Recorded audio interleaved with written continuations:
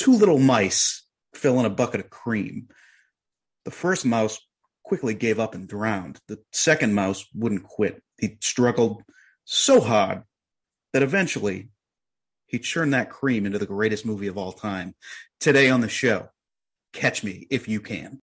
The greatest movie podcast. It's the greatest movie podcast. It's the greatest movie podcast. It's the greatest movie. Come on and hear me now. Greatest movie podcast. It's the greatest movie podcast. It's the greatest movie podcast. It's the greatest movie. Come on and hear me now. Greatest movie podcast. It's the greatest movie podcast. It's the greatest movie podcast.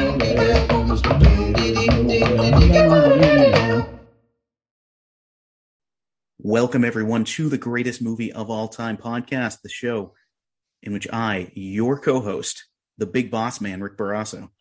I hate you. And I wreck the big deck Boski. We are going to watch every single movie ever made, and we're going to help figure out which one is the greatest of them all. And Derek, today we have a guest, am I right? We do have a guest. It is my buddy all the way from not quite England at this point. He is actually over in Mexico now. He's just a world traveler. My good friend, very talented musician and songwriter, Jack Manning. Jack, so good to have you on here. Thanks for having me, Rick and Derek. Pleasure to be doing this. I've done your other podcast, Derek, but I'm honored to be doing this one. Yes, I've had you on both, and it's. I'm eager, I'm waiting, and I'm excited to hear about how you feel about this movie. So I'm excited to get into this with you. Yeah, we're definitely all going to get into that. Jack, happy to have you on the show. Let's talk about the movie, what the rest of the world thought about the movie, we should say, before we get into it. But let's take care of some business first. Last week, we talked It Chapter 1. Derek, pretty hard on it. Yeah, pretty hard on that movie. Didn't love that one. But it's a great episode. Check it out. Let us know if you disagree. You can find that episode or any of our shows on Spotify, on Apple Podcasts, whatever app you use. Subscribe, review if you can. It's extremely helpful for the show.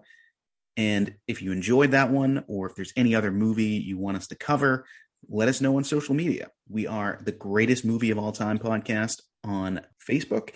We are at Great Movie Cast on Twitter. We're at Rick and Rec on Instagram. And you can always shoot us an email at greatestmoviepod@gmail.com. We would love to hear from you. And of course, as our old friend, Bruce Wayne, at least I think he was Bruce Wayne. He may have given us a false name. But I think he's friends with Barry Allen. Tell your friends about us. But now, we're churning that cream into butter with Catch Me If You Can. Catch Me If You Can is a 2002 crime drama-ish, directed by Steven Spielberg, based on the life story of con man Frank Abagnale Jr. Stars Leonardo DiCaprio as Abagnale, Tom Hanks as Carl Hanratty, Christopher Walken as Frank Abagnale Sr., and Amy Adams as Brenda Strong. It made $352.1 million on a $52 million budget.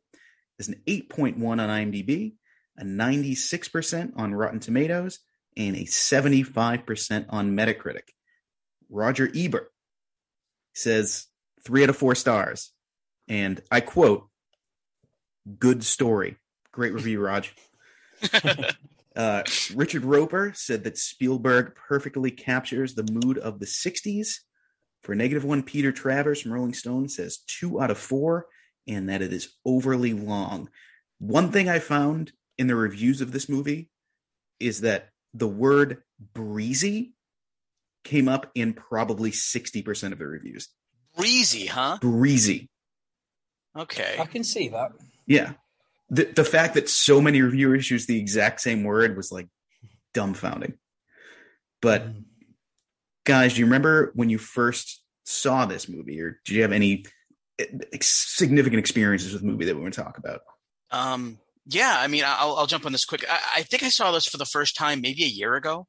and this is my second Really? time Wow. seeing it. Yeah, it was always a movie that I kind of accidentally avoided. It wasn't because I didn't want to see it; it's just because I just never got a chance to. Which is, I have a lot of people with a lot of movies, but I remember liking it, and I couldn't remember a lot of it, but I kind of remembered the ending, and I said, yeah, I was kind of excited to see this again because I did remember it being fun, and that's one word that I keep using is it's a lot of fun to see a chase in a movie, but a chase that happens from beginning to end, and it's that's really, really cool. But yeah, this is my second watch of the movie, and I'm sure I'll be watching it more in the future. So that was I don't remember. I think it was just at home in my apartment. I just watched it, and I was like, oh, I got to throw this on. So that's my memory of that. Very similar to Derek. I think even more recent. I want to say like 4 months ago.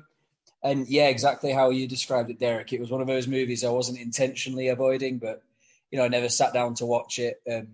I remember being a kid and seeing the posters around 2002 when it came out. But so I knew nothing about it, didn't know the storyline, didn't know that it was based on a true story. And to go back to that word breezy, but kept coming up in the reviews, it just looked like a really light-hearted, fun movie. And it was literally one of those where you're just looking for something to watch on an evening just before bed. And I put it on. I remember there's that opening shot where he's in like a French prison with a long hair and a beard. And I was like, oh, this is a little bit darker than the poster possibly indicated. I actually had forgotten that when I watched the movie. I was like, oh, they show him when he's like his hair grew out and stuff. This is very Gangs of New York, which is the same year. Yeah. So I saw it probably like 2004, whenever it was on cable. It was on HBO or something like that. And I was very kind of like still in my post-Titanic, teenage boy, like fuck Leonardo DiCaprio mode. And I was like, okay, Spielberg, Hanks, like I'll give it a shot. And then like between this and Gangs of New York, I was like, okay, Leo's all right. Like we can move on now. Yeah, Spielberg and Scorsese both nab him. You know? So we'll talk more about Leo, but let's talk about what happens in this movie first.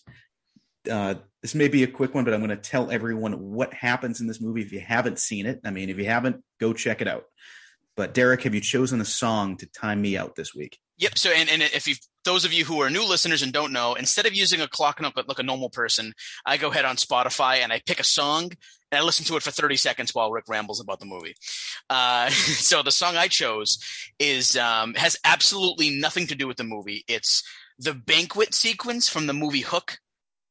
And it's John Williams. It's John Williams. So it has something to do with the movie. Well, yeah. You know what? You always turn it, and you're always sport the movie. You know what, Rick? I forgot John Williams. Maybe because it wasn't the most memorable John Williams. Maybe that's why. Does he do? I didn't look it up, but did he do kind of like the sort of jazzy intro? I don't know about that because a lot of the movie has a lot of like songs too. So like there's John Williams, you know what I mean? There's definitely points in it where I heard the score and it's like, okay, that's John Williams.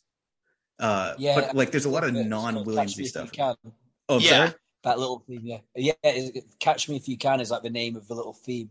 Yeah. And I think that was him. So yeah, it sounded like a little bit of like I could hear influences here and there, but throughout the movie I didn't hear like a memorable score, But maybe next time I watch I'll have to listen to it. But anyways, this is the banquet. I'm listening to the banquet from Hook. So that delicious looking. Delicious. Oh my God. Just bowls of frosting. Yeah.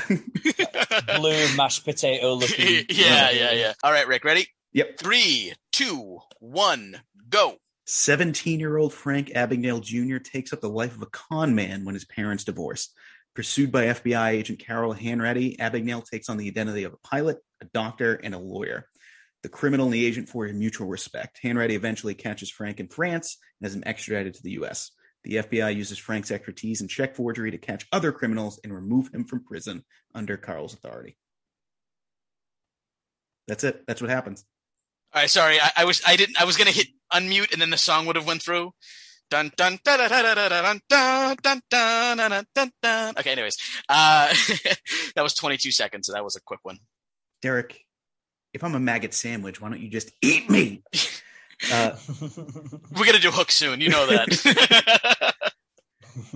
All right, so let's talk about that's what happens in the movie, basically. A lot more detail. Very fun movie. Let's talk about our 3 favorite scenes. So, as a guest, Jack, you can go first. What's your number 3 scene in this movie? Okay, number 3. I think so. I was thinking about this the other day. I think my third favorite scene, which is kind of a weird choice because it's one of the slightly darker, I guess, moments of the film. But when he's masquerading as a surgeon, and then the doctors take him in to see that guy who's like horribly cut up his leg or whatever, and he's bleeding out. We're like, "Doctor, what do we do?" And he's just kind of like, Do you concur? yeah. Oh, so that just because of like that's just like pushing the absolute limits of his like how much he can bullshit the rest of the world. This is like a situation like how's he going to talk his way out of this? There's a guy bleeding out on the gurney in front of him. Yeah, it's like, are the people that he's like confusing and screwing, are they really dumb, or is Abagnale really smart? Or is it like just a mix of both?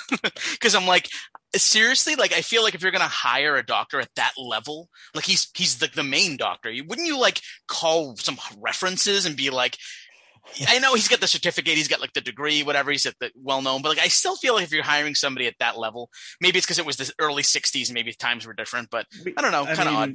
There's a lot in this movie that you kind of have to be like, yeah, it's a movie. This is not Right, how right. it happened in real life. Definitely, 100%, Rick. Yeah. You can poke holes in all of it all day. But And it's super fun, and like just reading even like the IMDb trivia, it's like the real Abagnale is like, no, it didn't happen that way. Of course, Yeah, not. yeah, exactly. What am I, Right. stupid? I would never do that. Or Carl Hanratty wasn't his real name, and he wasn't even the only guy who chased him. He was just like a mishmash of a bunch of people who chased Abagnale. The whole like spine of the movie, basically, it's like I would never fucking call a guy on Christmas every year. Am I dumb? Right. That's funny. So, Derek, what is your number 3 scene? So my number 3 was actually when Frank narrowly escapes Hanratty the first time, when Hanratty shows up into his room, and he just immediately pretends that he's like undercover and he's trying to find Frank himself. And he's just like walking around like, look at all these things. I'm looking through all these things, and he got away and all this stuff. And Hanratty at first is like, wait a minute. And is he screwing with me? And then he's like, oh, well, this must be legit, because he knows what he's talking about. And he seems like, and then, Frank is like, I gotta go bring this stuff downstairs. When I come back up, we'll talk about it or whatever. And he leaves him his wallet, and then he opens the wallet up, and there's just like nothing that's of importance whatsoever. Well, we see before this, Frank like peeling the labels off of stuff. Yeah. Right. And we don't know. And like we see in this scene, like the labels are off everything in his hotel room as well. Right. And he for me, I'm like, maybe it's early on for Hanratty, but I feel like I'd have some guys ready to grab him. But he only looks at the window, and he just sees Frank walking away down the sidewalk, and it's he didn't even like, I don't think he thought he was going to be there, because even the guy at the hotel was like, oh yeah, I don't want any trouble for him, I guess. He's like, you tell me he's here? Right. Not expecting to see him, so he's kind of underprepared, isn't he? Exactly. That makes sense. But yeah, that's my number 3. So my number 3 scene is the scene where Hanratty tracks Frank down in Louisiana at his engagement party. And specifically when he's trying to explain to Amy Adams, to Brenda, yeah, what if I had a different name? What if I was, Frank this or Frank that, or like whatever. And it's like, what if I wasn't a Lutheran? And Brenda's like, you're not a Lutheran? Yeah, that's the thing that she says. Yeah. Amy Adams is like note perfect in this. Yo, she's great. She's phenomenal. Spoiler, shouldn't quite make my top 3, but that's because this movie is absolutely fucking stacked with fun, great performances. Yep. And this is like before she's a big star. Like this is kind of her. Oh yeah. Because this is 2002. Her big breakout really is like a leading lady is like Enchanted. That's what I was thinking. Yeah. Yeah. Which again, she's phenomenal in, but she's like not a huge star. She'd had like bit roles in comedies before this, or like supporting roles in comedies before this. And she goes toe to toe with Leo, who is coming off of Titanic. And yeah, she's uber talented. Yeah. She's great. And then like I'm always a sucker for these types of scenes where Frank is in the car and like just watching her through the mirror and like notices all the FBI guys around already. He's like, yeah, damn it. Right. It's kind of heartbreaking too, because you can tell that like they totally got to her. She's kind of like that girl who's like, she probably can't keep a secret. So I'm wondering, for me, I kind of felt like if she could help it, she probably wouldn't have spread the beans. But spread the beans. Spread the beans. That's what I say now. Interesting. So like you've already spilt the beans and then you proceed to spread them. Because they're already spilt at that point. But I'm talking, she's spreading the beans. I mean, it's kind of hard to spread beans on bread, but you can be creative. Get a nice French bread. Yeah, and then spread it. Refrieds are made for spreading. Yeah. Right. I don't know who wants a bean sandwich, but whatever. All right. Anyways, good scene, Rick. One other note about that scene that I love is that Steven Spielberg, and I read this on the IMDb trivia. You probably read this as well, Rick. It was like Spielberg does this thing where he uses mirrors, and Tom Hanks walks in the room, and you can see his reflection in the mirror, but you can see Amy Adams' character sitting there. It was a cool camera shot. Yeah. And I love the money kind of floating around too. It's very eerie and sort of like he's gone in the mist, but there's money floating around. Very, very cool scene. Steven Spielberg, great director. Who'd have thunk? Jack, what do you have for number 2? So my number 2. Now this is such a short moment. I don't even know if it qualifies as a scene or more just like a kind of chunk of dialogue. But there's that bit where Tom Hanks is in his boss. Hanrat is in his boss's office, and then he's explaining his favorite joke. And then he repeats the first like half of it, and then it cuts to a different scene. The same joke again. Now, Jack, I'm told you have a hell of a Boston accent. Oh, I don't know where you heard that. I don't know either. Where could you have heard that? But we gotta hear. You gotta hear Boston accent. Oh, fucking hell.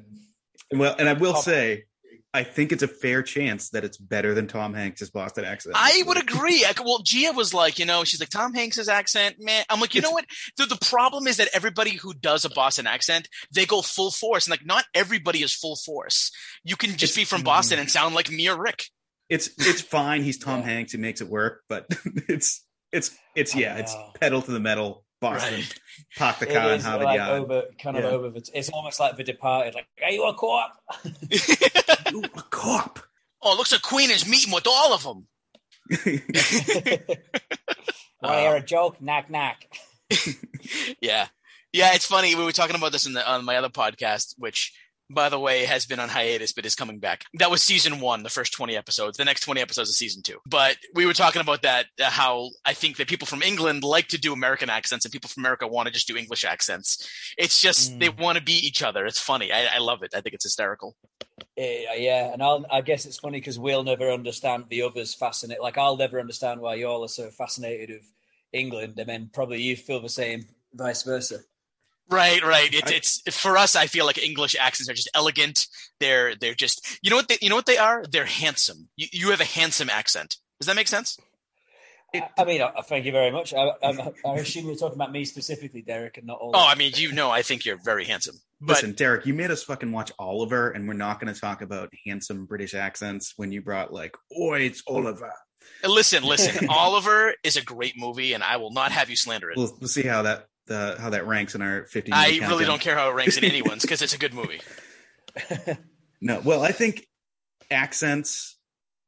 I like when they're very English accents are very interesting to me because of how much they vary in a relatively smaller area than America. Like, America has a vast range of accents, and we're all thinking about our friends and listeners down in Louisiana right now. But like, the Cajun accent is very interesting, but it's thousands of miles from like a Boston accent. Right. There's accents that I love. Like, I love listening to anybody from Minnesota. I think it's hilarious. Like, okay. Fargo, Derek? Yeah. Like, that kind of thing is like hilarious. Like, Amber, get me my smokes. Like, that kind of accent is funny to me. Like, for Minnesota, Wisconsin. Yeah. And then, obviously California has their own thing, but Boston and New York, they're not too far apart from each other. People, I feel like, can confuse them a little bit. Yeah, we don't say our R's all the time. I purposefully say my R's because I don't want it. When I get mad in the car, my like Italian American Boston comes out. But other than that, I always pronounce my letters just so people are like, oh, well, you're kind of not dumb. No, like, I guess it's one of those, like you said, when when you're getting passionate about something or angry about something, then the true like Boston comes out and you don't have that filter or whatever. When that happens to you, like when you get angry, does it like does your like English lingo like really ramp up? He just starts a little rhyming. bit, yeah. I think it was just Cockney rhyming slang all the way. I think one thing about British and the British accent I will say with pride is we swear well. Like swear words are delivered well in a British accent. Yeah, Like, delivered with vitriol and conviction. You know what I mean? Like, I feel like English actors. This may just be how English actors are, come through the business as opposed to American actors. But I feel like English actors at a much higher rate have good American accents as opposed to American actors having good British accents. yeah. I'm trying to think of an example of the latter. I'm trying to think off the top of my head. I would say American accent. If you ever watched Buffy the Vampire Slayer, the actor who plays Spike.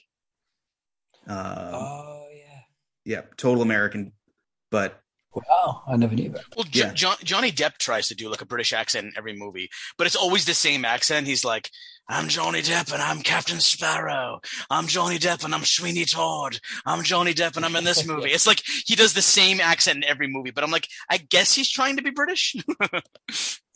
I'll tell you who I think it just popped into my head is a really good British actor at doing American accents is Tom Hardy. Yeah. Oh, he's just great at doing any accent, in my opinion. Well, he's just Tom Hardy. He can do anything. I'm assuming you've seen Peaky Blinders. I've not like watched it, but I've seen bits of it. If you could tell me what he says in that show, Tom Hardy, his accent is so thick. It's incredible. I have no idea what the hell he's saying, and it's amazing. That's a really kind of like almost like Boston. It's a Birmingham accent. So it's from a city called Birmingham, and it's such a weird, niche, unique one, kind of like the New England. Right. It's very, even I'd struggle. I've not seen it, but I know people who speak like that, and it's. Yeah, I think a lot of it has to do with like me as a young kid, like listening to the Beatles. Like I was just like, I don't care what anyone says. I want to sound like a Beatle. So I would mimic it my whole life and be like, oh, try to do an English accent and trying to do because the Beatles also have like animated English accents. They're almost cartoonish, know. Have you before we move on, like have you ever watched that Water Card, the Dewey Cox story? That's actually my favorite movie of all time. Really? Well, I would say besides The Godfather, I would say Dewey Cox is a movie I can literally watch 10 times a day and never get sick of. I think it's really underrated, and I love how it just makes fun of all the biopics that came out around that time, like the Ray Charles one. And yeah, Jack Black does the worst Paul McCartney impression, I think, on purpose. Is it Justin Long, Jason Schwartzman, Jack Black, and somebody else? I can't remember. Paul Rudd is Lennon, right? Oh, it's Paul Rudd, right? Paul Rudd, yeah. A quartet of the finest British actors. Well, Paul Rudd, like he does, like he does a decent Lennon, like it's exaggerated. Everyone else is Jack Black is like, we're like grains of sand. I'm like, that's not how Paul talks. Paul has more of a voice like this. His mouth is a little bit more closed when he talks. And Jack Black didn't even try. And I'm like, okay. But anyways, we're going off on tangents here. I'm glad I got my Walken impression out of the way at the top of the episode. So where were we? Derek, your number 2? My number 2 is when Frank escapes the airplane. And he the next thing he's at his mother's house. I couldn't believe it. I was like, I didn't remember the scene where he escapes the plane through the bathroom. And I'm like, how is this even possible? And it is mad. And Hanratty opens up the toilet and he's like, he falls in himself trying to look for him. And then Frank, the plane's still moving and he jumps out and stuff. And he goes to his mother's house and he peeks through the window and sees his mom in there. He sees his, her new husband. And then he sees a little girl who would be his stepsister. And it's really sad. Half sister. Huh? Half sister, I think. Is it? Would it be half? Well, if his mother is. Oh, that's true. Yeah, yeah. That's true. Yeah, it's a half sister. But it's one of the more emotional scenes in the movie where you're he almost feels like his mother's forgotten him. But I don't know. It's throughout the movie, I always wonder does he call his mom? Is he still mad at his mom? Does she call him? Because he's always talking to his father, have you talked to mom type thing. So I'm I wonder what his relationship is with her. It's probably not too good. But it's kind of a sad and emotional scene. He's kind of like the forgotten son or something like that. But it's a really, really good scene. Yeah, very. This is weirdly a kind of a Christmas movie. A lot of it takes place on Christmas, but Yeah, but like, okay, so people like, oh, Die Hard's a Christmas movie. If a movie has one holiday in it, does that mean it's like they happen to be Easter in one of the scenes? Oh, it's an Easter movie. Like, well, like this, they call it out. This is, I don't know. This is, I mean, in December we have a couple of back-to-back movies. You know, is it a Christmas movie? And you know, this would fit into that series, this movie, because it's like a lot of it takes place on Christmas. They talk about Christmas. It kind of has family themes, but it's not really a Christmas movie. Right. Yeah, Christmas is mentioned quite a few times in this movie. Yeah, that's true. But there's no like Christmas theme in it. Yeah, I mean, there's this. Well, yeah. So my number 2 scene is Derek. You already mentioned it. It's when Frank outsmarts Hanratty for the first time at the hotel. Just a fun, breezy scene. Jack, number 1. So I don't know if you guys are going to say this is number 1. I feel like you might, but for me, it's got to be that scene with Jennifer Garner. That's where he does the little switcheroo with the traveler's checks or whatever. He ends up getting paid $400 to have sex with Jennifer Garner. Yeah. Exactly. Yeah. Amazing. And I don't want to jump the gun here, and Rick, you can stop me right away if I'm stepping all over your feet. But I feel like she was not the worst part of the movie, in my opinion. But I feel like any actress could have pulled that role off. I don't know why they paid her that money to do that. Jennifer Garner, what? It just didn't make sense to me. She was just, I mean, I say just, and I feel like I sound like I'm dismissing her, but like she was the woman of the moment at that time. Like she was going to be, at that point, a giant movie star. And it didn't, She had a great career, but it didn't work out quite like they thought. Right. You know, that like she was, I think Alias was just coming to an end. Oh yeah, that's right. I think she was in Daredevil around here with Ben Affleck. Yeah. Like they were, the Hollywood machine was trying to make her the it girl. I get confused. Back in the day, I got confused between her, Jessica Biel, and Jessica Alba. The three of them I got confused with. Now I know them apart, but like back in the day, I was like, who are all these Jennifer and Jessicas that are coming out? Like a grandma at a wedding. Oh, I can't tell my Jennifers from my Jessica. Yeah. All right, Derek, what is your number 1 scene? So I think my number 1 is just the end sequence. I really love when movies go here, like the antagonist, or, you know, obviously Abagnale is not the antagonist, but the guy who did something wrong has to like make up for it and now just work a boring life, a boring job. And I had forgotten when I saw it the first time, I didn't know whether he comes back or not, because you know, Hanratty catches him at the airport and he's like, you'll be back. You want to know why? Because nobody's chasing you. And I was like, ooh, I turned to Gia and I was like, is that it? Is that the point? Like, it's the rush of escaping people, or is it living the high life, or a mix of both? But I feel like a lot of it was because Abagnale liked to, you know, get away and be chased maybe, but he returns and it's like, it's a kind of a feel good moment for me where I'm like, you know what? That's kind of cool that he did come back. He's a kid. He's still a kid, you know? And I think the whole ending sequence is pretty interesting. I don't know. We'll talk about it later, but I don't know how good this scene works or how it all works where like they let him off prison and he's just under Hanratty's thumb. I don't know if that works for me, but the scene is really, really cool. The whole end sequence. So I think that aspect of it works because so much of the characters in this, so much of Frank's journey in this movie is like the push and pull where it's, and this is a ton, like there's so much father stuff in Spielberg movies. So much of it is like his actual father is such a terrible influence on him. And Hanratty's kind of like a real father to him.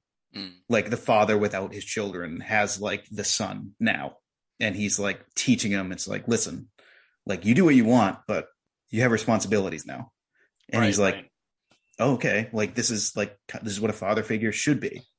Yeah, because his real father in the movie is he's just so forgiving and light and fluffy. You know, around him, he's just, everything is like, my boy can't do any wrong, even when he pretends to be a teacher.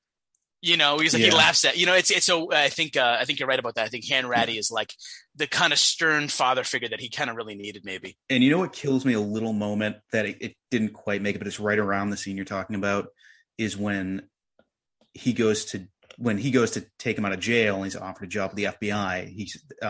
Abagnale says, like, I already have a job. I deliver the mail. which is what his father did when his father died. Gotcha. I didn't catch that. Yeah. Like his father became a mailman and now he's delivering the mail in jail. So he's just like slowly, just like, it's going to kill me eventually. Right. I didn't pick up on that the last time I watched it. It's really subtle. Yeah. But hey, Spielberg, he knows what he's doing. Yeah. So my number one scene is the scene where Frank is finally caught in France and he's, Hanratty just knows him. He knows that he's going to be in his mother's hometown of all places.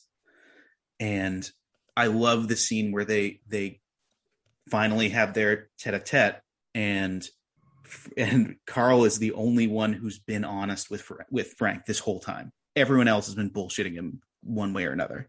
Yep.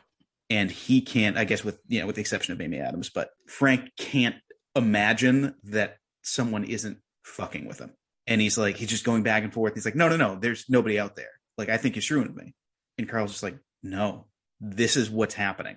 And he's just totally straight with him. Right. And finally he convinces him because, again, like, Carl is at this point taking over as the father figure for him. Yeah. And that was something that I was sitting here at the edge of my seat going, wait, did he lie to him? Did he not lie to him? He goes outside. There's nobody there. Abigail smiles, kind of smirks at him like, you motherfucker. And then people do show up and they do show up. So it's like, no, he didn't lie. It's kind of a mind game, but I love movies that do that to you. Even, it's just like, you don't know what's going to happen next. That's good. That's good directing and it's good filmmaking. And that's Spielberg. And I love Hanks, like banging on the window being like, we're going to get extradited. Don't worry, Frank. Like, we're going to get you back home. And it was, yeah. So I don't know which one it is, but I remember reading in the trivia that like the main French cop who like puts him in the car, that's like the real Frank Abagnale. I read that in the trivia, but I wasn't sure if it was that specific scene or not. I'm not sure. So that's what we liked about the movie. But let's talk about what maybe didn't work for us so much. Jack, do you have the least favorite part of this movie? I don't know if it's the least favorite part or just a kind of overarching theme, but you touched on it earlier on, Rick. Just parts of it that it almost, the ending almost seems too good and too perfect. He's not really he does his time, but he doesn't really have to face up to the consequences too much. And then it ends up with this sweet kind of buddy moment with Hanratty where they become pals. And I get that it was a big blockbuster movie and it had to have an ending like that because it was a Spielberg film, it was a mainstream blockbuster. But I don't know, I feel like it could have gone. But then I suppose the whole kind of theme is very playful and going back to that breezy word. So I don't know. It would be nice to maybe just, I don't know. Yeah. Maybe that's me just being... That kind of, well, we'll talk about my least favorite part in a minute, but Derek, do you have one? Yeah, it's sort of what kind of basically what Jack was saying. And I'm sort of in the middle here because, I think it's like, I liked the scene. I like the whole sequence of it. I like the way it was filmed. I like not knowing if he was going to come back, all these things. But my question really is how did the like judicial system really work in the early 60s? Because he stole a lot of money and he bamboozled a lot of people and did a lot of things. So like, what really is this crime? He got sent to prison, but then he's like, you know what? It's changed. You're so smart in this area of checks that we're going to pull you out and have you do this job. So it's like, I could see that happening in real life if it wasn't like he didn't kill nobody, things like that. This kind of feeds into mine as well. Like, I understand it's a different world today than it was in 2002, which is a different world than it was in the 60s, right?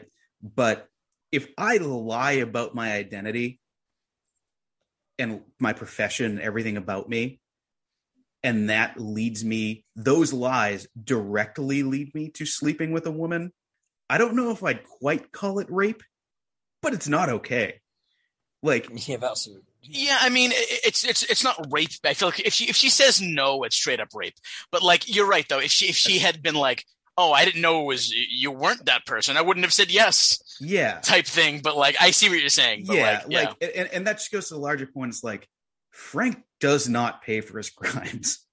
No, he doesn't at all. Yeah. He doesn't ever pay for his crimes. That's what annoys me. Yeah, I think maybe it was Jack who said it. I forget who said it, but I think it's kind of okay in a lot of ways because the way the movie works is that at the end, Frank sort of finds his home. He may have to grow to like it, but he has somebody who's looking out for him, like really looking out for him, and that is Hanratty. So it kind of has a good ending where because Frank's a lovable character. He's goofy. He's like he has a lot of flaws, but he's just bamboozling everybody because he's a smart guy. But then at the end, I feel like he really like finds his niche. He finds his home, and that's under Hanratty, and I like that because it could have went a different direction. It could have ended on a depressing note, but it doesn't. It kind of ends in a happy note, and I'm fine with that. Not every movie has to be depressing. It's super similar in this way and this way only, other than like the same actor, to Wolf of Wall Street. I thought that as well. Yeah, it's like, and it's Leo, so like it makes me think of it. But like Jordan Belfort doesn't really pay for his crimes at all, and he rebels in it. He's like a public speaker now. Yeah. Another movie I was thinking about is American Gangster, where I haven't seen it in a long time, but I remember like Russell Crowe's character, Denzel Washington's character is he's a pretty bad criminal. And at the end, they're like working together and they're buddies and stuff. I don't remember how much he pays for his crimes, but it kind of reminded me of that where like, oh, it's a happy ending. They're buddies and they're helping each other. It's like, oh, so. Yeah, that's what we liked and didn't like a movie. Let's talk about the people who were responsible in some way for our enjoyment of this with medals. So, Jack, who is your bronze medal winner? I think it's got to. I mean, the director's normally the main guy, the head honcho, but I think I'll maybe save him for second. I think Christopher Walken comes in bronze. Yeah, because he it's a bit of a, like we talked about it when we were warming up earlier on. It's a big departure from Walken. He plays like a concerned. Well, obviously, you said he's not the best father figure, but you saw him being empathetic, and you see him being concerned and he's having heart. He's not cruel. He's just not a good father. Like he loves his son. He loves his son, but he's not what his son needs. No, 100%. Yeah, and you see him he's bowing down to Frank and all the stuff he does. He's like, oh, my son does this, my son does that. So he's kind of playing a character who's not in control, whereas normally Walken is kind of the uber villain who's always one step ahead. He's kind of a wackadoo in most things. Yeah.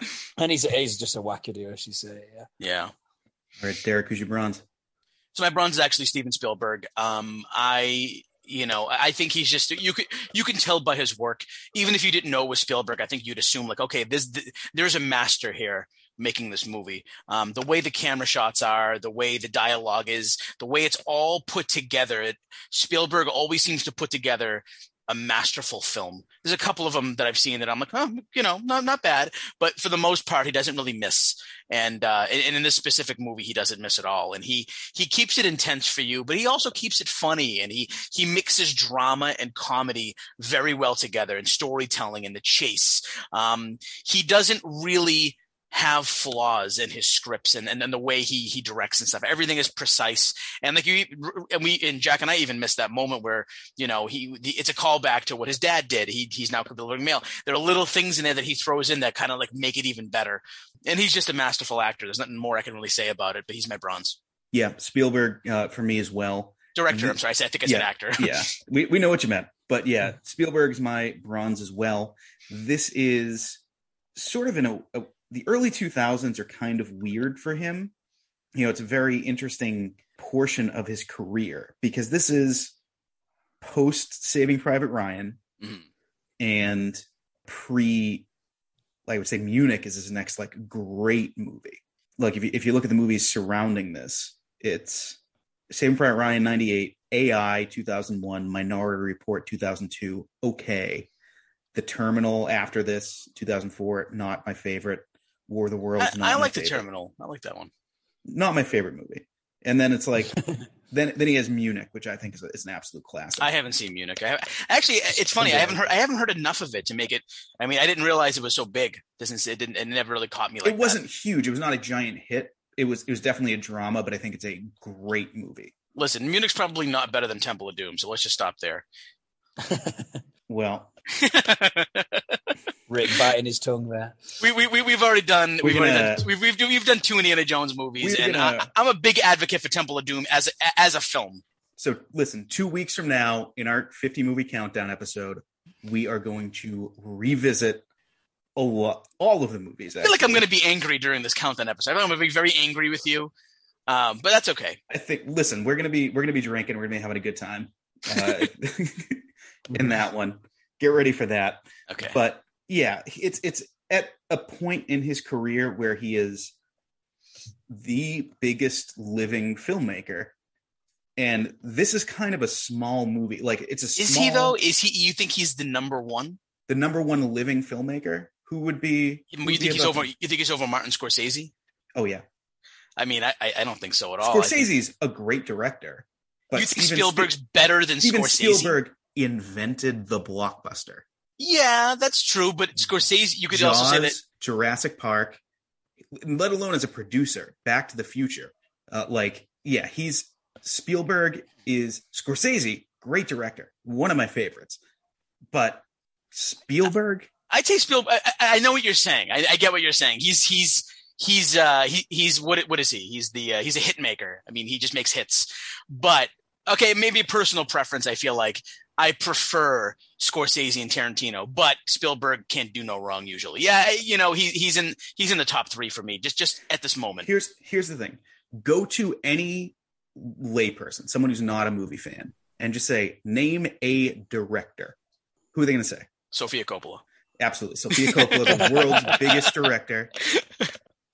You're probably right. I mean, when you think so when you think of music, you think of people who don't know anything about music. The people names will come up like Madonna, Michael Jackson. Those are like the names people know. Sports people, Michael Jordan, Wayne Gretzky, Babe Ruth. When you think of directors, you think the first name people say is Spielberg? I think so.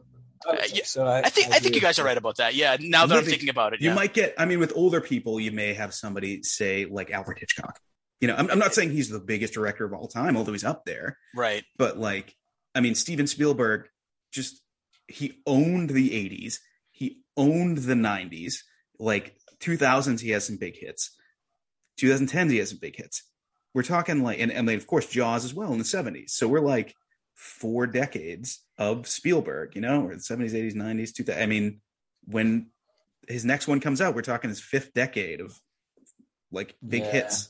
I mean, I'm sure West Side Story is going to, hopefully it's good. I mean, I love the original, but I'm sure Spielberg did it justice. So we may have another hit right there. Future guest of the show, Steven Spielberg, by the way. Spielberg, if you're not, please come on our show. Mr. Please. Spielberg, please.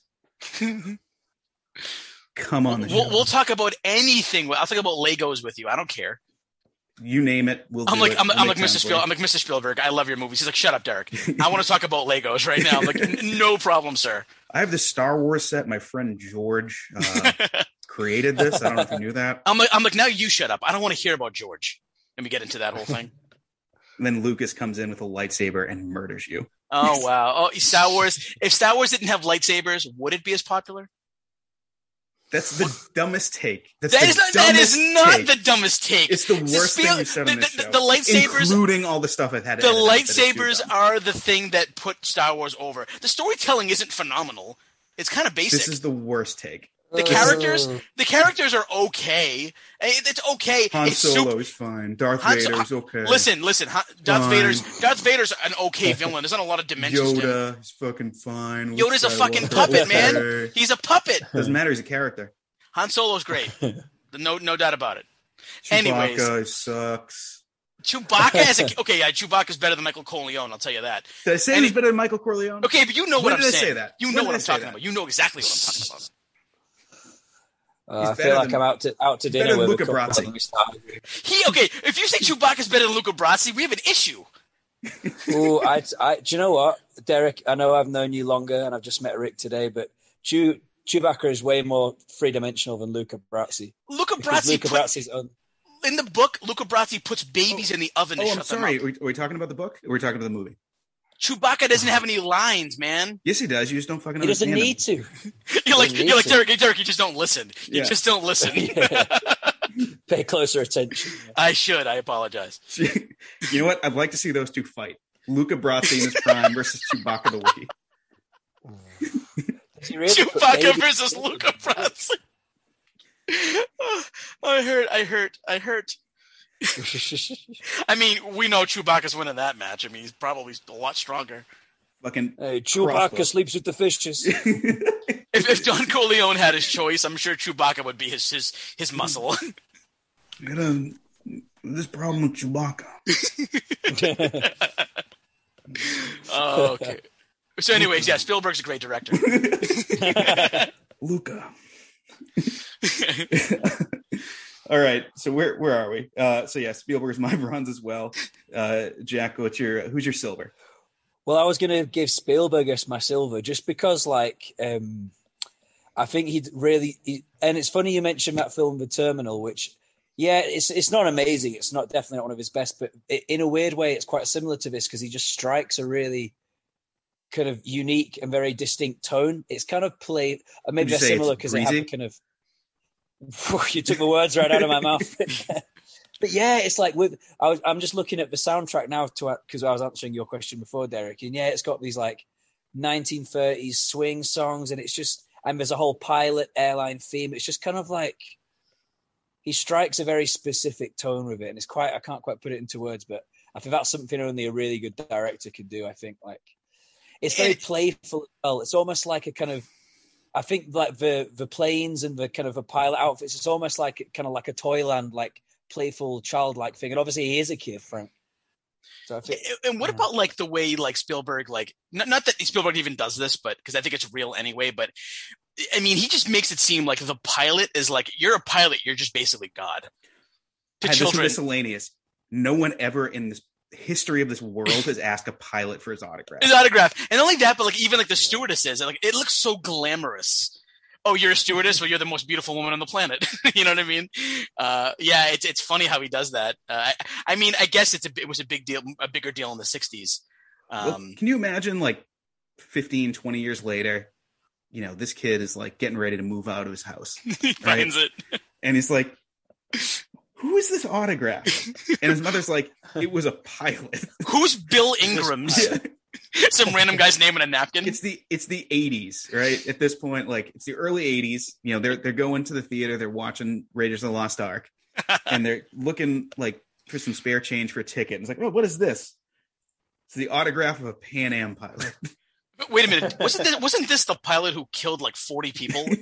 Shit, I shouldn't have got his autograph. He died in a crash in the Atlantic. Could be worth something. Yep. All right, so Derek, who's your silver? My silver's Tom Hanks.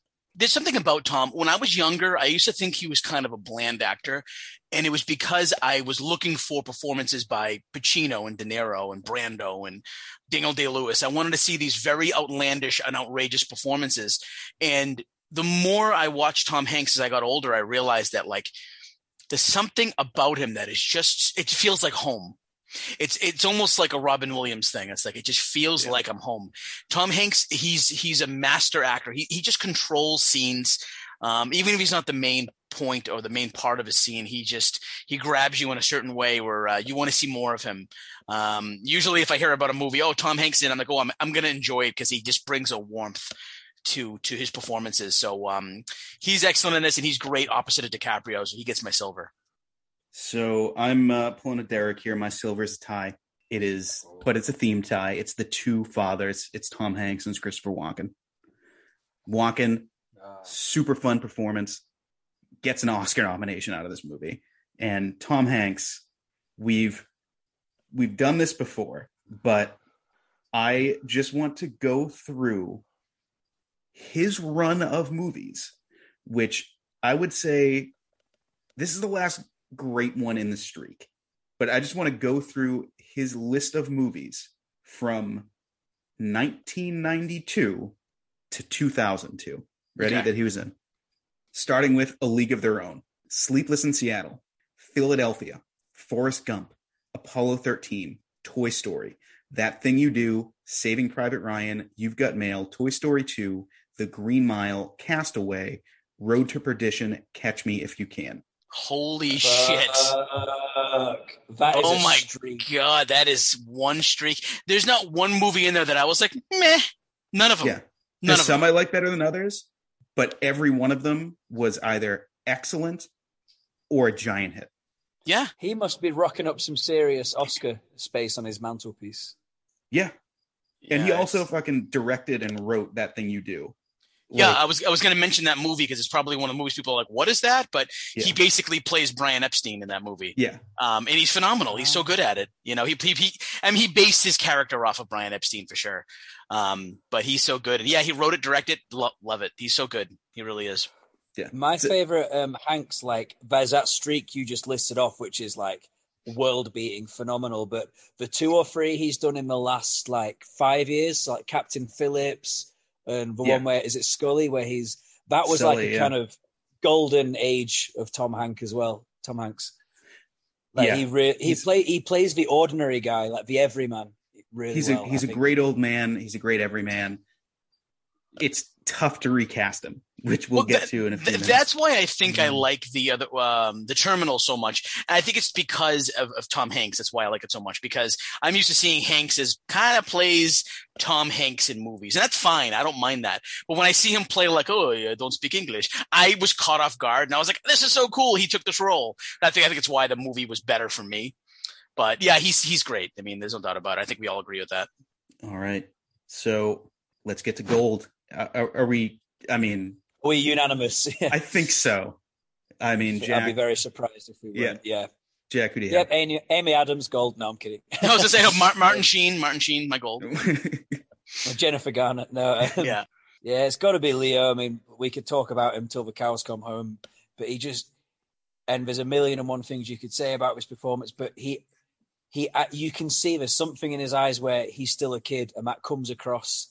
He's like, yeah, I'm getting away with this. This is sick. But there's also that bewilderment and that, like, he's still a boy. You know what I mean? And just those little facial expressions, there's kind of that wide-eyed expression he has. That's such subtle acting. And I don't know how he does it, but yeah. Is he the last movie star? Like, when I say that, I mean, like, is he the last guy or girl where you go, it's the new Leo movie? Like, who's been established since him? Right. Because it's very much like it's now like a franchise and like genre driven business as opposed to like a movie star driven business. Yeah, because Leo certainly came a little bit after Johnny Depp and Brad Pitt. Yeah. But I always kind of clump them together, even though Leo's a little bit younger. But yeah, I think you're right about that. There really hasn't been an actor since Leo that's been like, wow, he's the one. Or she's the one even. There's actors here and there that I can be like, well, they're great.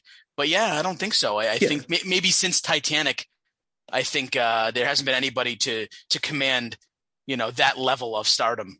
Yeah, I would agree with that. So I'm guessing gold all around for Leo. I mean, this is like a capital M, capital S movie star performance. Like he's a star in this. Yeah, and I'm so glad that he is who he is, because I remember, you said like back in Titanic, like all us boys were like, well, this is so dumb. He's Leo DiCaprio, seriously, and then you see the work he's done, and you're like, "Oh shit!" Like he's serious, and that's one thing you can say about Leo is every movie I've seen him in, I believe every ounce of his acting. I mean, except for maybe Blood Diamond, his accent's a little miscued there, but other than that, his performances are they're mind blowing. Even in this movie, like when he's playing the kid, when he's going up to the airport and talking, he's like, "I'm a student and I'm trying to get information for." He's so good at doing that. Like he's so believable. I mean, we could talk about his performance in Gilbert Grape. Back then, I was about to bring up Gilbert Grape. Back then, it was like, holy moly, like that is just wow. So I mean, there's been so many. I mean, then you think of him in like Django Unchained, like how much he's come as, and it's beyond belief. There's no reason why he's not gold in this. He is the movie, So let's get to it. Recasting. So I only did 2. I only did 4. I was gonna do 4. I know which 4 you're gonna do. I was gonna do them, but then I really just stuck with 2. So I did Frank Jr. and I did Carl Hanratty. Okay, so I have Frank, I have Carl, I have Frank Sr., and I have Brenda. Okay. Jack, do you have any recasting? I don't know. It's hard because just chime in if anyone comes to mind while we're going through it. All right, you guys do yours. I mean, if I think of any. So let's start. I'll do the 2 I didn't do, and we'll sort of join together. So okay. Brenda, I was thinking somebody because Brenda is just the purest thing in the world. Yeah. Character's going to read young, but she's going to stand up to the great acting of the main character here, and you got to kind of fall in love with her. So I went with Elle Fanning. Yeah, that's funny you say that. Gia kept saying her name to me last night, and I said, leave me alone. I'll think about it myself. Yeah. She's like, I'm telling you, Elle Fanning. So It sounds like you guys are on the same path. So Frank Sr., I wanted somebody who is as, you can't get as unique as Chris Walken, but you got to have a guy who can do it all, a guy who can be sleazy but charming as well. So I went Sacha Baron Cohen. Ooh, that is an interesting role for him because, that's very interesting. All right. So let's go. I don't know how I feel about it quite yet. Right. Well, you know what? It's extra credit for me because you didn't even do it. That's true. Yeah, you get extra points. All right. Who's your Carl? So my Carl is actually somebody who we actually brought this movie up a few times. He's in this movie. And that's The Terminal. And I thought Stanley Tucci would play a really good Carl Hanratty. I'm a big fan of Stanley Tucci. I think he has a really nice warmth about him. Except for, some of the characters he plays aren't warm specifically, but what's the one? The Lovely Bones is one of them for sure. That's exactly what I meant. Yeah, we don't warm to that guy. Yeah, he can play brutal. He can play kind of strange. He can play all kinds of things. But I just I wanted an actor who had warmth. And when I see Stanley Tucci on screen, I feel like, oh, I like this actor a lot. And I could picture him making all the facial expressions, like as soon as my Frank Abigail, who I casted, as soon as he leaves the room, he escapes. I can picture Stanley Tucci being like, "You've got to be kidding me." He has that face a lot where he's like, "I can't believe I just did that." Desperation. Yeah, so I think he's good at that. So he's kind of my he's my Carl. So I went with the guy for Carl who, believe it or not, is the same age as Tom Hanks was in this movie today, or right around there, within a year or two. And it's a guy who I think can pretty much do it all. And I wanted to go with kind of a bigger star, because I think you need kind of a big name if you haven't stepped in. I mean, Hanks is a pretty big name, so you're fine. Hanks is a big name. I'm with Ewan McGregor as Carl. Ooh. Okay. Yeah, Ewan McGregor is I think he's one of those actors that people kind of forget about how versatile he is. Yeah. I like it. All right. He's got that warmth that you were on about, Derek, as well, Ewan McGregor. Like, and when he's Obi-Wan, he's got that father presence. Yep. That's what I was thinking. Yeah. Yeah. Well, I was actually, if it's funny, the movie I thought of immediately was, Rick, I mentioned it a couple episodes ago, was that one about the storm, him and Naomi Watts. Yeah. And I forget what it's called, but he's incredible in that. He's a good actor in everything Invincible. I've seen him. Yeah. Something like that. Yeah. It's very, very good. But yeah, great choice. All right. Let's get to the big role. Frank Jr., who do you got? All right. I had two that I was juggling.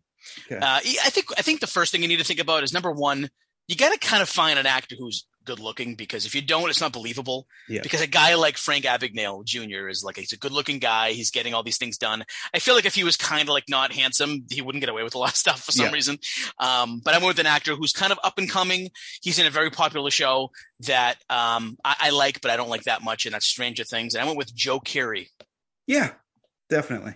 I could see that. Yeah, I think he's got a nice, young, handsome face. He's growing up in Hollywood. I think he'd do a really good job. And I was trying to think of him and Stanley Tucci in scenes together, and I kind of liked the dynamic. So they kind of worked for me. Derek, you know who I picked. Please tell me you didn't pick Chalamet. Timothy fucking Chalamet. Oh, my God. He can't do everything. Oh, no. But I can see it, though. I can see it. No, the reason why we say it is because Rick uses him really often. Really often. Does that make sense? Really often. Yeah, he's a good actor. I've only seen him in one thing, and that was the Call Me by Your Name. Yep, he's excellent in that. He's great in Little Women. He's going to be tremendous in Dune.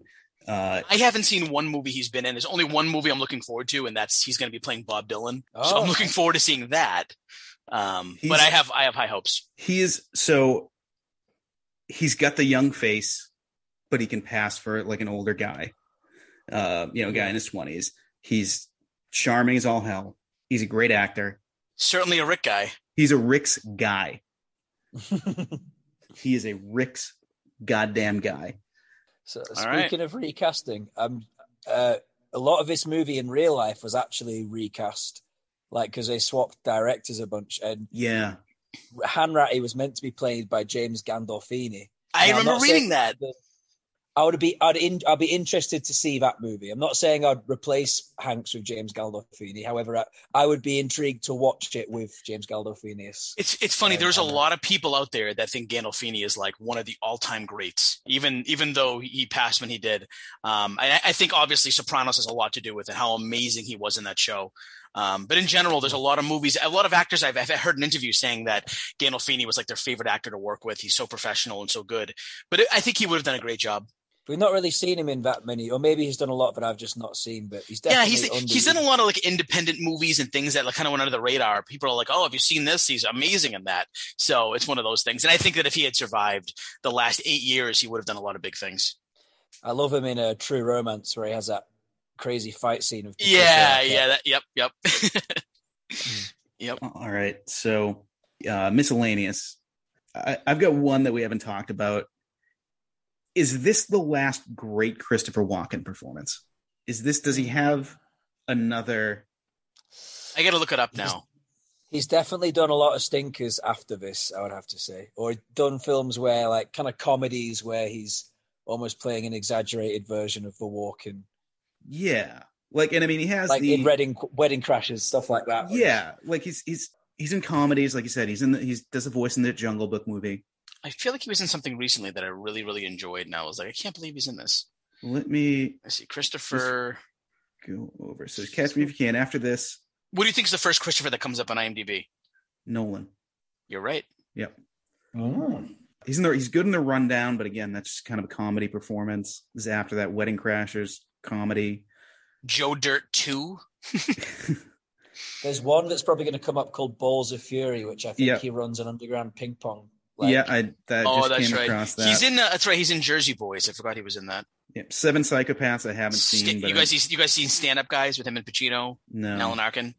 That's a pretty good one. It's like a heist kind of movie. It's funny. Kill the Irishman. Heard good things about that one. It's long. This is like the last canonically great Walken performance. Yeah, he's in Click, and he's enjoyable, but because he's just after this he's just playing Walken. Yeah, he might as well be the more cowbell guy and everything. Right. I mean, I did love that Jungle Book one that we talked, but that's kind of, as you said, Rick, it's a reference to himself almost. Yeah. He was in Geely, which we all know was phenomenal. Yes, classic movie. So, was there anything that we've missed for this movie that we want to touch on? I think everything's been, at least on my end, everything's been said. Yeah. Okay. I can definitely, I know you mentioned it in passing, but I can definitely see that when he was casting Wolf of Wall Street, this came to mind first. Yeah. Even though they're very different and the characters are somewhat similar, but also different. There's a very strong link. They kind of mirror each other, I think, those two films. Yeah, it's definitely that, and also the fact that Scorsese can't literally even move an inch without casting DiCaprio in anything he's doing now. DiCaprio is his Leo. new. Yeah, Leo, I got a thing. Yeah, DiCaprio is his new De Niro. Okay. Leo, I got a thing. You in? Great. Send you the paperwork. yeah. What is it? Just say yes. Just show up. Just show up. We'll figure it out. Yeah, I was surprised. DiCaprio the whole time. It's great. Yeah, I was surprised DiCaprio wasn't in The Irishman. I was like, wow, okay, this is the only actor who uses a lot of played? He would have played what, like the Jesse Plemons role, like right? I mean, maybe no role was really big enough for him. Yeah. He's too young. Right. It's like the opposite of like what he tells women. It's like, yeah, it really is a movie about old guys. Yeah. It is. I wasn't a big fan of The Irishman personally. The first time I saw it, I was a little let down. Second time I watched it, I loved it. Mainly because I knew what I was getting into. Because I was really expecting the new Goodfellas, and I didn't get that. And so when I went to go rewatch it, I sat down and I go, I've already seen it. I know what kind of movie it is. And then I sat there and I watched the performances, and I was a little bit more blown away this time, knowing what I was getting into. So I think that was important. I think a lot of people were expecting like, this is going to be the new Goodfellas, and it really wasn't the type of movie. So try it again a second time. I think you might like it a little bit better. Right. Yeah. I've only watched it but once. It's a long movie. So it's a movie I wish I would have seen on the big screen as opposed to on Netflix. Yeah, that's my main problem with it. I feel like it had all these great stars attached to it, but it was a product of the Netflix generation. I got for Christmas this year the Blu-ray, which is just looks so beautiful that it's like the picture is just so crisp and incredible. Yeah, it's a I'd give it another shot. Making De Niro young is the only problem I have with it. It just didn't look right. The CGI didn't look right to me. Yeah. And the technology is like 98% there. For me specifically, besides Pacino, Joe Pesci, one of the finest performances I've ever seen, because he really encapsulates what like a mob boss really acts like. And then when Joe Pesci, as you know from your experience, well, I've watched a lot of documentaries and stuff, and a lot of mob bosses, they're not like the ones we see on screen, but Joe Pesci's was. And then when he's an old man at the very end, he's so good at that. And he's a special actor. Yeah. But yeah. Well, anyway, one thing I did like about it, and I will give it a second go, but like Stephen Graham, who's a British actor who plays. Because he's another one of those kind of like Gandolfini. When you look at, he doesn't come to mind straight away, but when you look at his CV, he's like starred with some heavyweights, and there's that scene where he's like toe to toe with Pacino doing the Italian gangster scene thing. Yep. And he's like a British guy doing that, and I think he did. Well, I guess so. Stephen Graham played Al Capone in the Boardwalk Empire. Yes, and I did hear that. I've not also, seen it. me and Rick did Goodfellas a while back on the show, and we had to do our recast, and I actually picked Stephen Graham to fill in for Joe Pesci. It was tough. Shout. It was tough, but I thought he would do a phenomenal job based on performances like this. So, all right, let's get to the Oscars. So this is a year that we did cover before. It's the year of the Two Towers from that episode. Yep.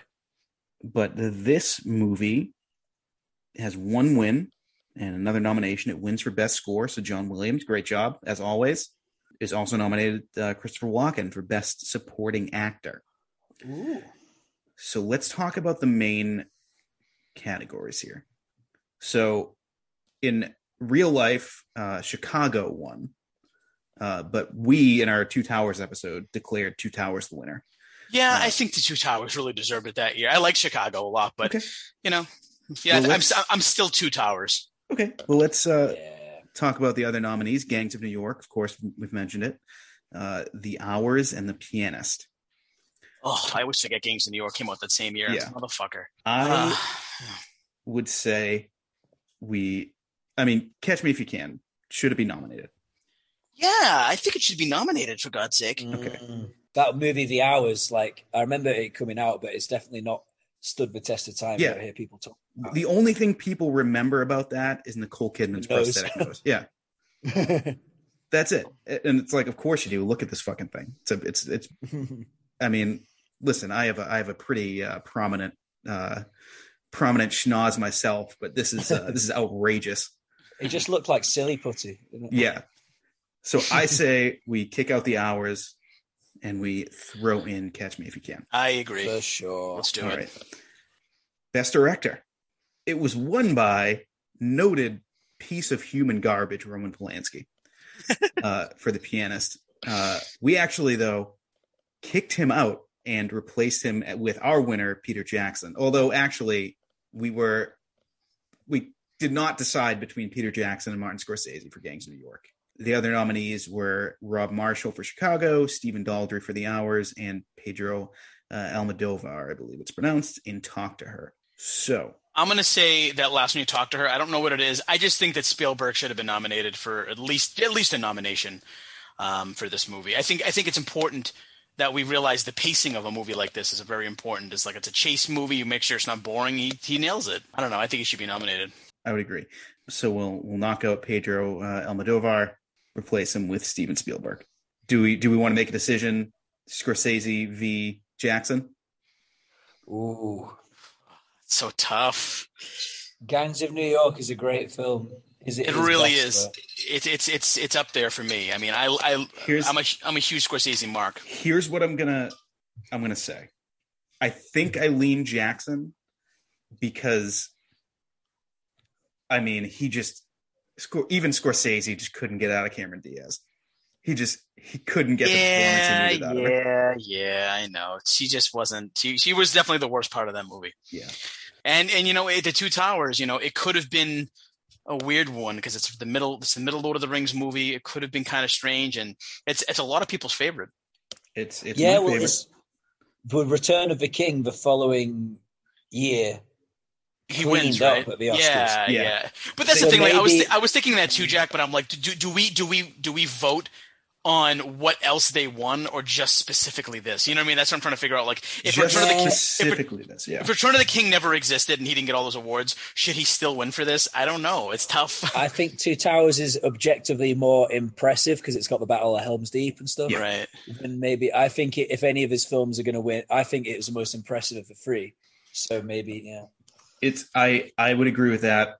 The way I look at this is that, I mean, we talk about it so many times, and like, how many nominees do we see where it's like, oh, this is like an older actor and they're just getting nominated because of their name. You know, how many of this is like, oh, it's a makeup Oscar for this because this bullshit won, 5 years ago or whatever. You have to me, for this, you have to look at it as in a vacuum this year. What's the best movie? I'm still caught. You know, it's funny. I love Two Towers. I love Return of the King. Fellowship's my favorite by far, but it's tough. You know what? You guys can make the decision, and I'll go with whatever you guys go along with because I can't make a decision for myself. I say Jackson. Yeah, I'm gonna have to go with Rick. All right, Jackson, it is. All right, Jackson State. Jackson's the winner that year. Okay, so let's you're not happy, Derek. And I love how we do. We don't do fantasy football here. We do fantasy Oscars here. Fantasy Oscars, yes. Okay, so best actor. So, interesting year. Adrian Brody wins for The Pianist. Nick Cage for adaptation, which I will not hear your bullshit again, Derek. I haven't seen it, but Nicolas Cage sucks. Move on. Every time we talk about him, it's like, well, have you seen this movie? And like, he named his 5 best movies. He's like, nah, I haven't seen it. But it's because I don't want. It's because I don't want to watch him. But it's like, here are the things that'll make you like him. He's like, no. I'll get around to Con it. Air. I promise I'll get around to it. I love Con Air personally. I think it's cheesy, wholesome fun. Listen, but he's so Nick Cage in that. But adaptation, I think, is a tremendous performance. So Adrian Brody wins. Nick Cage nominated. Michael Caine for The Quiet American. We have a lot of problems with Michael Caine in the show. We need Michael Caine's another one. We get to watch some of his good movies. Yeah. Daniel Day-Lewis for Gangs of New York and Jack Nicholson in About Schmidt. So, do we want to squeeze in Leo in this movie, or do we wait until we do our Gangs of New York episode? I don't think Leo makes it in Gangs. Day-Lewis is too overpowering for DiCaprio to get any nomination for that. So okay. I think it should be this movie. Okay. So, sorry, are we with apologies to Michael Caine? We had to talk. I'm sorry, Michael Caine, but I think you're gone. Speaking of, I've not seen About Schmidt, but yeah, Michael Caine. For us, so we watched a movie recently, The Cider House Rules, on the show. And Michael Caine does like a New England accent, and it just doesn't work. Yeah. And he got nominated for an Oscar for the role. Me and Rick are baffled by that decision because it was so awkward. Is it just a terrible accent? It's just not good. You want to talk about English people doing bad American accents? Oh. Ooh. I'm gonna go YouTube some clips of it. And I like Michael Caine. Like I like him. I like him in things. But for some reason, he wins for this movie, and he shouldn't have even been nominated. So I think what he was trying to do in that movie was supposed to be a Maine accent. Right. He's supposed to be from Maine. Yeah. But it doesn't sound anything like. He's like, I did my research, and I just can't fucking figure it out. Oh wait, I won an Oscar. Good night, you kings of New England, you princes of Maine. Seriously, it's if you watch YouTube videos, you'll probably agree. Like, what is? And the thing is, throughout the movie, it's not like he changes too. Every other scene, it just sounds different. So we really get to watch a good Michael Caine movie. Michael Caine was sucking somebody's Michael Caine is a young man, like the ones he did in his 60s. Those are 60s, 70s. Hey, I love him in Goldmember. Easy peasy lemon squeezy. Austin Powers is Farza. So I would say for me this year, I think we've decided. I think Day-Lewis should have won this year, hands down. I agree. I'd put Daniel Day-Lewis as the winner, and we'll knock out Michael Caine, replace him with Leo for Catch Me If You Can. Sorry, Caine. If you want to be on the show, come on the show. We probably won't. We won't attack you, but I don't think there's a best actress in this movie. I don't think there's anyone that really qualifies. Right. Best supporting actor. Now, Walken was nominated, wasn't it? Walken was nominated. It's won by Chris Cooper in adaptation. Ed Harris is nominated in The Hours. John C. Reilly in Chicago. And in reality, Paul Newman was nominated, but we kicked out Paul Newman and replaced him with Andy Serkis as Gollum. Oh, Andy Serkis needs to be in there for Gollum. Yeah. I don't know. I think it's funny. I think you guys liked Walken in this movie better than me. And I'm not saying I disliked him because I definitely think he was good in it. But for me, it just wasn't even Hanks for that matter.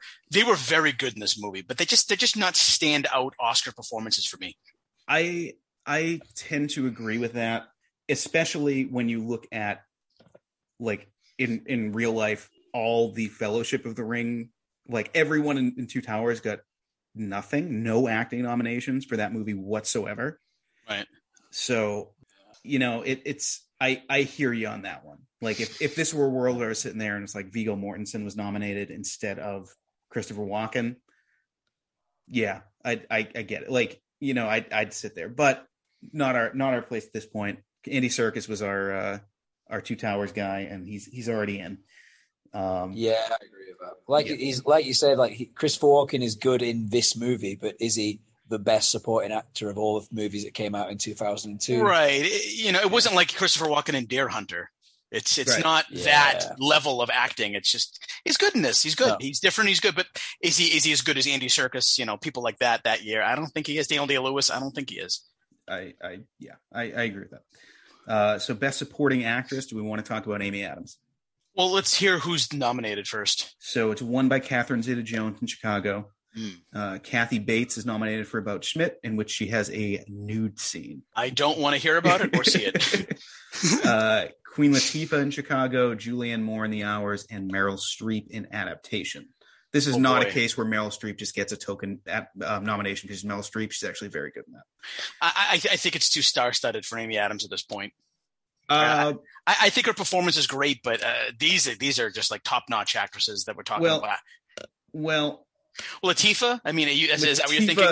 Well, not because Queen Latifah is bad or anything like that. She's great, but Catherine Zeta-Jones is nominated for the same movie, and you know how much I hate that. Right. So if I'm gonna make a case, it's gonna be. Get rid of Catherine Zeta-Jones would be my shout. Well, she won. Yeah, she won. So I like her in Chicago. I think, and I've had the hots for her since I was like 3. But I don't know. I mean, it's tough. I guess I would probably agree with if you really wanted to make a case for Amy Adams, I would say Latifah. But I think she's good in the movie too. I think she's good in it. But I mean, I haven't seen some of the other performances. So I'm not. Yeah, we can leave it alone if you want to. Yeah, let's when we revisit this year, we can keep it in mind. Like I want to be cognizant of the fact that like I'm looking at this list and I know we're looking at it as performance only, but I have to look at my own biases and like what I look for. Like, do I want to kick the only woman of color out of this? Like the only acting nominee of color this year, other than Salma Hayek, I guess. I'm good with keeping it as this. Although Amy Adams is fucking excellent and should have been nominated for Enchanted. I'm gonna put my foot down on that. I have to look at the nominees from that year. Right. I think she's been nominated as best actress. Before we move on, I got to tell you guys my funny Queen Latifah story. It's very short. Okay. I went to the movie theater with Gia when I first met her, and we were going to see some movie. I don't remember what movie it was, but the theater was packed, and there was a trailer for some Queen Latifah movie. And right in the middle of the trailer, she's sitting with some guy who was like her love interest, and he's like, "I'm going to take you out, but you better not get a salad." And she's like, "You better believe I'm getting a steak." And as soon as she said that out loud, I went, "She's big." And the trailer went quiet when I said that, and the entire audience erupted in laughter. It was my finest moment. Yes, Derek. I went, "She's big," and then everyone died laughing, and I was like, I didn't mean for that to be heard, but it was my finest moment. That was brilliant, and you timed it perfect. I can imagine that sort of like Peter Griffin. She's big. Yeah, seriously. Like after that, I was walking tall. I was like, you know what? I should be a comedian. Anyways, and it fell silently just at the right time. Yeah, my next 3 or 4 jokes just fell flat compared to that one. So, and they haven't stopped falling flat since then. Wow. Never going to reach the heights. Wow. Okay. All right. So, Derek, now we're coming to the most important part of the podcast, in which you take 30 seconds and I'm going to time you out on, probably insult our listeners, and tell us why this is the greatest movie of all time. Are you adequately prepared for this? I'm adequate. Okay. Keep striving. You'll get to competence someday. Thank you. Trying. All right. You ready? Let's do it. 3, 2, 1, go. Okay, so I'm not going to insult anybody today because it took me a long time to see this movie, and it took a long time for Jack to see this movie as well. So I'm not going to say you're all idiots for not seeing this movie, but I will say that this is a great movie. The acting's phenomenal. The story's really compelling. The editing, everything about it is really good. Great directing. I recommend this movie. If you haven't seen it, it's okay. You done? I'm done. All right, that's time. That's like 22 seconds. Great. I know. I kept it short today. I don't want to insult. If I insulted people for not seeing this movie, I need to insult myself. I I love myself. That's true. Listen, this one's, if you haven't seen it, it's on Netflix right now. Check it out. I usually say like, fuck you all. I start off with a really bad thing. So I went light today. Yeah. It's good. This is the new It's anything like your one on your music podcast about Crosby, Stills, Nash and Young. Like, I'm going to find that reviewer's house and I'm going to murder him in front of his family. I'm going to burn his house. I'm trying to keep, I'm trying to remove violence. Yeah, Robert Christ going me. Patron saint of this podcast. Maybe if he was an actor, he'd be a Rick's guy. Yeah, me and Rick have Rick's guys and Rex guys. So one of my guys is definitely Paul Dano. I don't think we've added them. I just think of Milkshake whenever I think of him. Paul, yeah, exactly. The Rick's guys so far are, Chalamet's one. Who am I? The Rick's guys. Let me the running list. The running Rutger Hauer. Rutger Hauer, yes. Good, solid shout. Here I got 4 so far. I've got Timothy Chalamet, Rutger Hauer, Keith Stanfield, and Philip Seymour Hoffman. Oh, I was mad that you grabbed Hoffman. I gave you somebody in return for Hoffman. I think I don't even remember who's my guys. Paul Dano. I think Robin Williams, you wouldn't let me have. I wouldn't let you have him. I wouldn't. I stood my ground. Rick vetoed me having Robin Williams. No, I understand. Sean Bean is definitely one of mine. Yeah, for sure. He's he's from not far from where I'm from in the UK. He's at Yorkshire, right? Yorkshire, yeah, that's it. Yorkshire. So it's where the lads from Nevada Cartel are from. And there's a story that was in the news maybe like 10 years ago. He was at a bar in Sheffield. I've heard this, yep. Yeah, I don't know, Rick, if you've heard this, but basically some dude like attacked him. Some guy went for him with a broken glass and kind of caught him in his arm. And then the guy got arrested. Obviously, ambulance came. Like, are you okay? You've been kind of like stabbed with a shard of glass. And he just wrapped like a beer mat over it and just kept on drinking. Do you think he grabbed the guy when he went to stab him? He's like, "Not with 10,000 men could you do this." It is folly. Folly. It is folly. Folly. I love that Sean Bean's accent, folly. And like in Game of Thrones, he has that more like, he's a boy. I can't do it, but I digress. Yeah, Sean Bean. So what are we eating with this movie? That's your deal. Ask me if you can. I don't know what I'm eating for this movie. There's not a lot of food in this. I'm having a martini. Something classy and yeah. I think I'm just going to do popcorn because it's a Spielberg blockbuster flick. I'm gonna big massive thing of popcorn. I'm gonna go with a very odd. I'm gonna grab the purple Hawaiian punch from the supermarket, the one that nobody grabs. Yeah, the purple one, and I'm gonna eat Cheez-Its. Cheez-Its, okay. Cheez-Its and purple Hawaiian punch is this movie's because you walked in the supermarket. I'm telling you, everyone only buys the red Hawaiian punch. There's blue, there's purple, there's yellow, there's green. There are other flavors. People grab the purple. I'm sure it's grape. I'm sure of it. Are you? It could be just like random purple flavor. It's like berry. It's like berry. It's probably come from a packet that says purple. Yeah, it's just purple. E781982. not Everyone berry knows blast. There's an artificial purple flavor. Like it's not. Yeah, it's not berry blast. It's like purple 72. Yeah. And and if you've had purple, if you've tasted purple, you know what it tastes like. Oh, you know exactly what purple tastes like. Yeah. Purple has a flavor. Yeah. It's purple. For sure. It's kind of like orange has a flavor. Exactly. So that's it for our episode in Catfish You Can. Next week, our 50th episode. Holy shit. 50. And we're doing a big one, the by money biggest movie of all time. Yeah. Avatar. James Cameron, our first Cameron. Hopefully our last.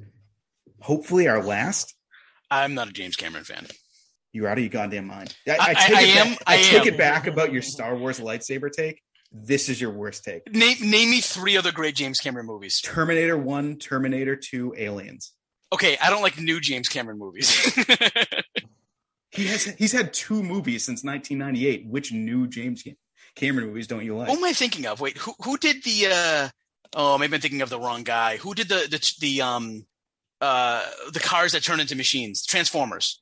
Michael Bay? I'm thinking of Michael Bay. I'm sorry. You confused James Cameron and Michael Bay? Hey, you know what? They make big movies. Okay, it was Michael Bay who I don't like. I'm trying to think of like a music. I almost said, wait, who directed those? Jason Bay, the former Red Sox player. That's me confusing. I don't know. Like if we were like talking about Tom Petty, just to pull a name out, and I was like, do you mean Pitbull? No, it's not. No. It is not that different. It's Pitbull I don't like. I like Tom Petty. Oh, sorry. Did I say Tom Petty? I meant Pitbull. I thought Pitbull did Mr. Worldwide. I thought Pitbull did Free Fallin' and Mary Jane's Last Dance. But okay, so yeah, I'm fine with that. Plus, I don't know. What's with all these sequels? There's like 5 sequels of Avatar coming out. Like, what the hell? Well, we'll see. We'll see if that actually happens. But you know what? James Cameron, he calls his shot every single time. He's got divorces to pay for. But yeah, that's going to be a fun one. And then the week after that, we're looking back through our history. The first episode we did Jurassic Park. From Jurassic Park to Avatar, we're going to rank the 50 movies that we've done. We've got ballots coming in, and it's going to be exciting. Yep. And again, reiterating this, if you want to send in your ballot to us, just make sure you've seen at least 45 of the movies. Because if you've seen less, I don't think that counts. Yep. Find us on social media, and you can get your ballot to us. If you would like to have your voice heard, ideally, we will get it from our guests on the show. So, Jack, if you want to do a 50 movie countdown real quick, look back at our history, go for it. Why not? Yeah. But yeah, you can send us an email if you're listening out there, greatestmoviepod@gmail.com. So, and then we have a real fun rest of the fall and rest of the year coming up. We have some tentative plans. Some pretty solid plans, I would say, for the rest of the year. It's going to be a fun time. Yeah, we're keeping this train rolling. Oh yeah. So, Jack, I'm going to thank you so much for being on the show. Is there anything you want to talk about or plug, or anything you want to send out to the world? Thank you very much for having me, Rick and Derek. It's been a blast. I've released a new single about a month ago, and it's called We Are Not. So if you type in Jack Manning into Spotify, Jack Manning, We Are Not, go give it a listen. And then if you've got Instagram, just type in J Manning Music, and you can find out when I'm next releasing something or next gigging. Hopefully one day Derek will do one in Boston again together, old times. Absolutely. All right, I'll be there for it next time. Whenever the end of days is the beginning of days or something. I don't know. That, unless COVID-25 hits or whatever. Yeah, exactly. But yes, thank you for doing this, Jack. We really appreciate it. Loved having you on.